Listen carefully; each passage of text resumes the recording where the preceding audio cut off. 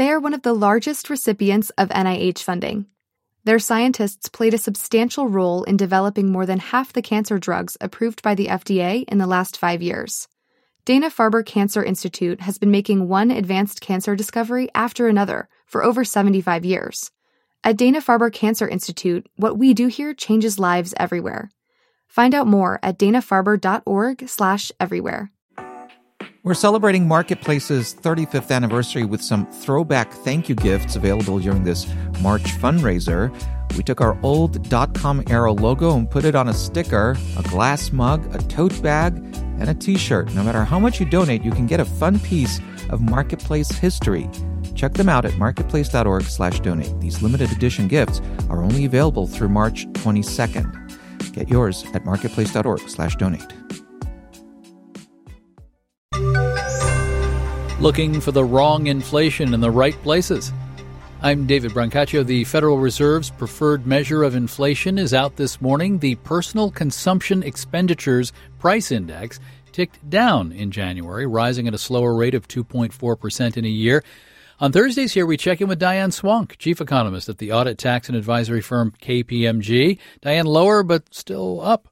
Yeah, they're still growing up, and they're going up in the wrong places for the Fed. I mean, the good news is that we saw goods prices continue to recede, but what the Federal Reserve is worried about is that service sector inflation is getting sticky, and that actually accelerated during the month. Now, some of the acceleration was actually due to higher interest rates and financial service cost fees. But another part of the acceleration is something that they're going to be watching very closely, and that's in everything from food and accommodation services to healthcare costs. Those are going up as well, and that's an area where inflation could get more sticky and create a floor under inflation, and they want to ensure that inflation not only gets to 2%, it stays there. Now, Diane, one last thing before we go. It is the extra day of February, and some people have noticed some connection between markets being a little soft on leap days in history. Are you sitting there worried about leap day? No. Causation and correlation are two different things. And one of the things that I don't sit there and lose sleep over is whether or not it's leap day.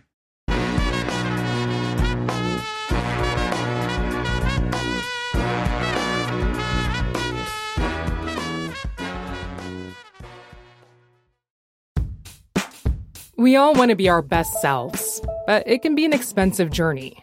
From experimenting with alternative medicine. I was working with a natural, holistic nutritionist and never really thought about the cost. To splurging on fast fashion. I was spending all my tips. I was definitely spending $200 a week. I'm Rima Jerez, host of Marketplace's This Is Uncomfortable. This season, we explore the cost of self-care and the real motivations behind our spending choices. Listen to This Is Uncomfortable wherever you get your podcasts.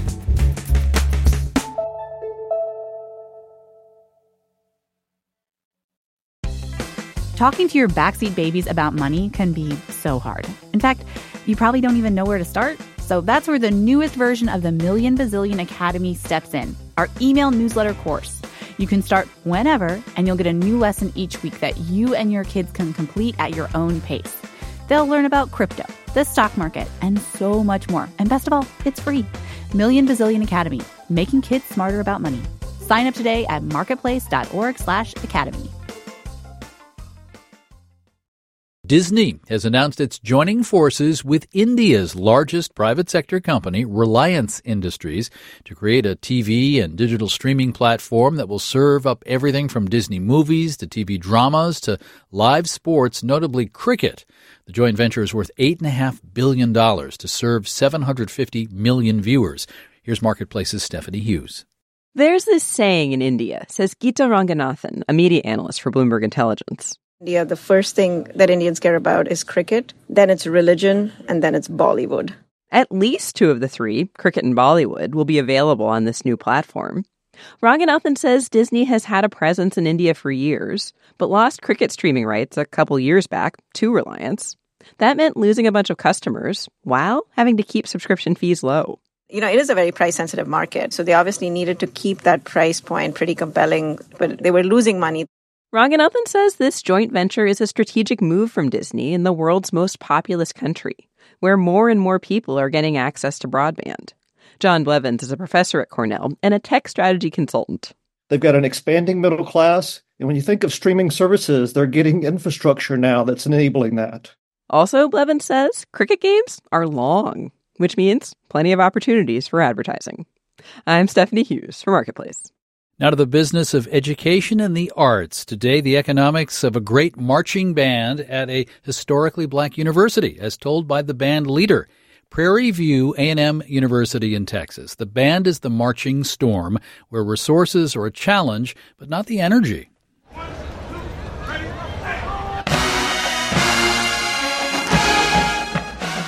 My name is Timmy Zachary. I'm the director of bands at Prairie View A&M University. Prairie View is a special institution. The quality of the engineering program, the quality of the architecture program, the quality of the criminal justice and psychology program, the quality of the pre-med biology program, the quality of the nursing program is phenomenal. But a lot of our students come because they see the band do whatever they do, and they say, hey, let me check this school out. Even though I may not be in the band, that looks like a place I would want to be.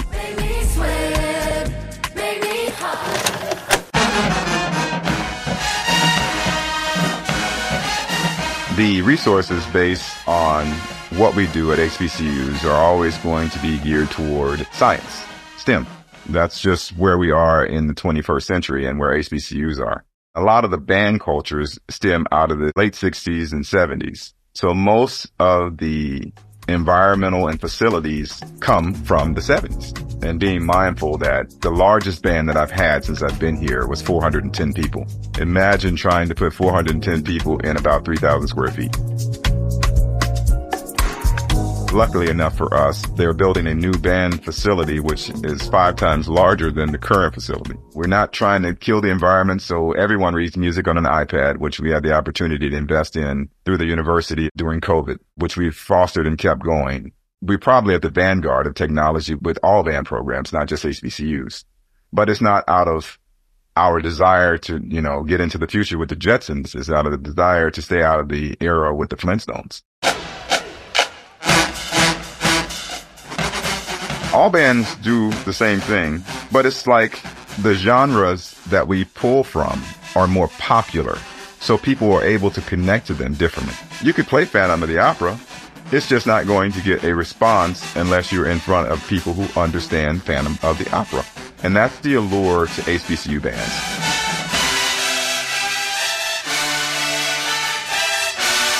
Being synchronized with 360 people and have them turn on a dime in 10 seconds and go a different direction together.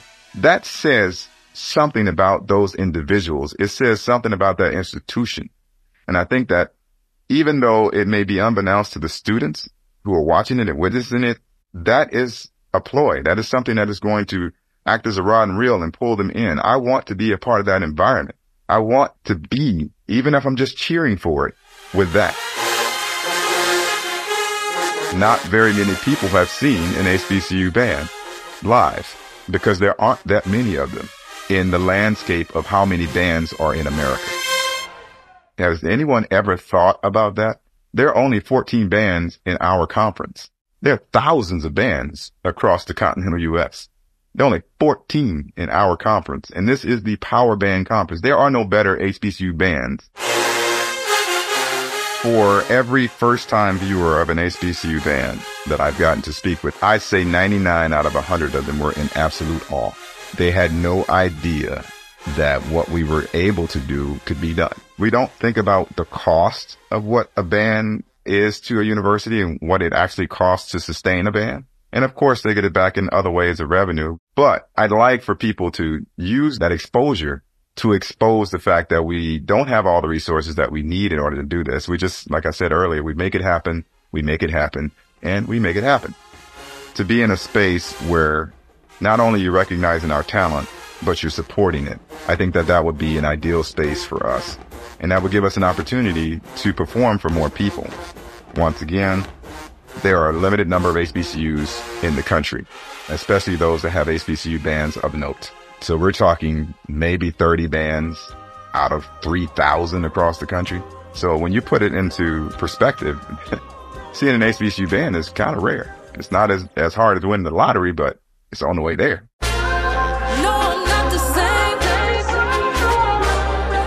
Timmy Zachary, director of bands at Prairie View A&M in Texas, about 45 minutes from Houston. I'm David Brancaccio. You're listening to the Marketplace Morning Report. From APM, American Public Media.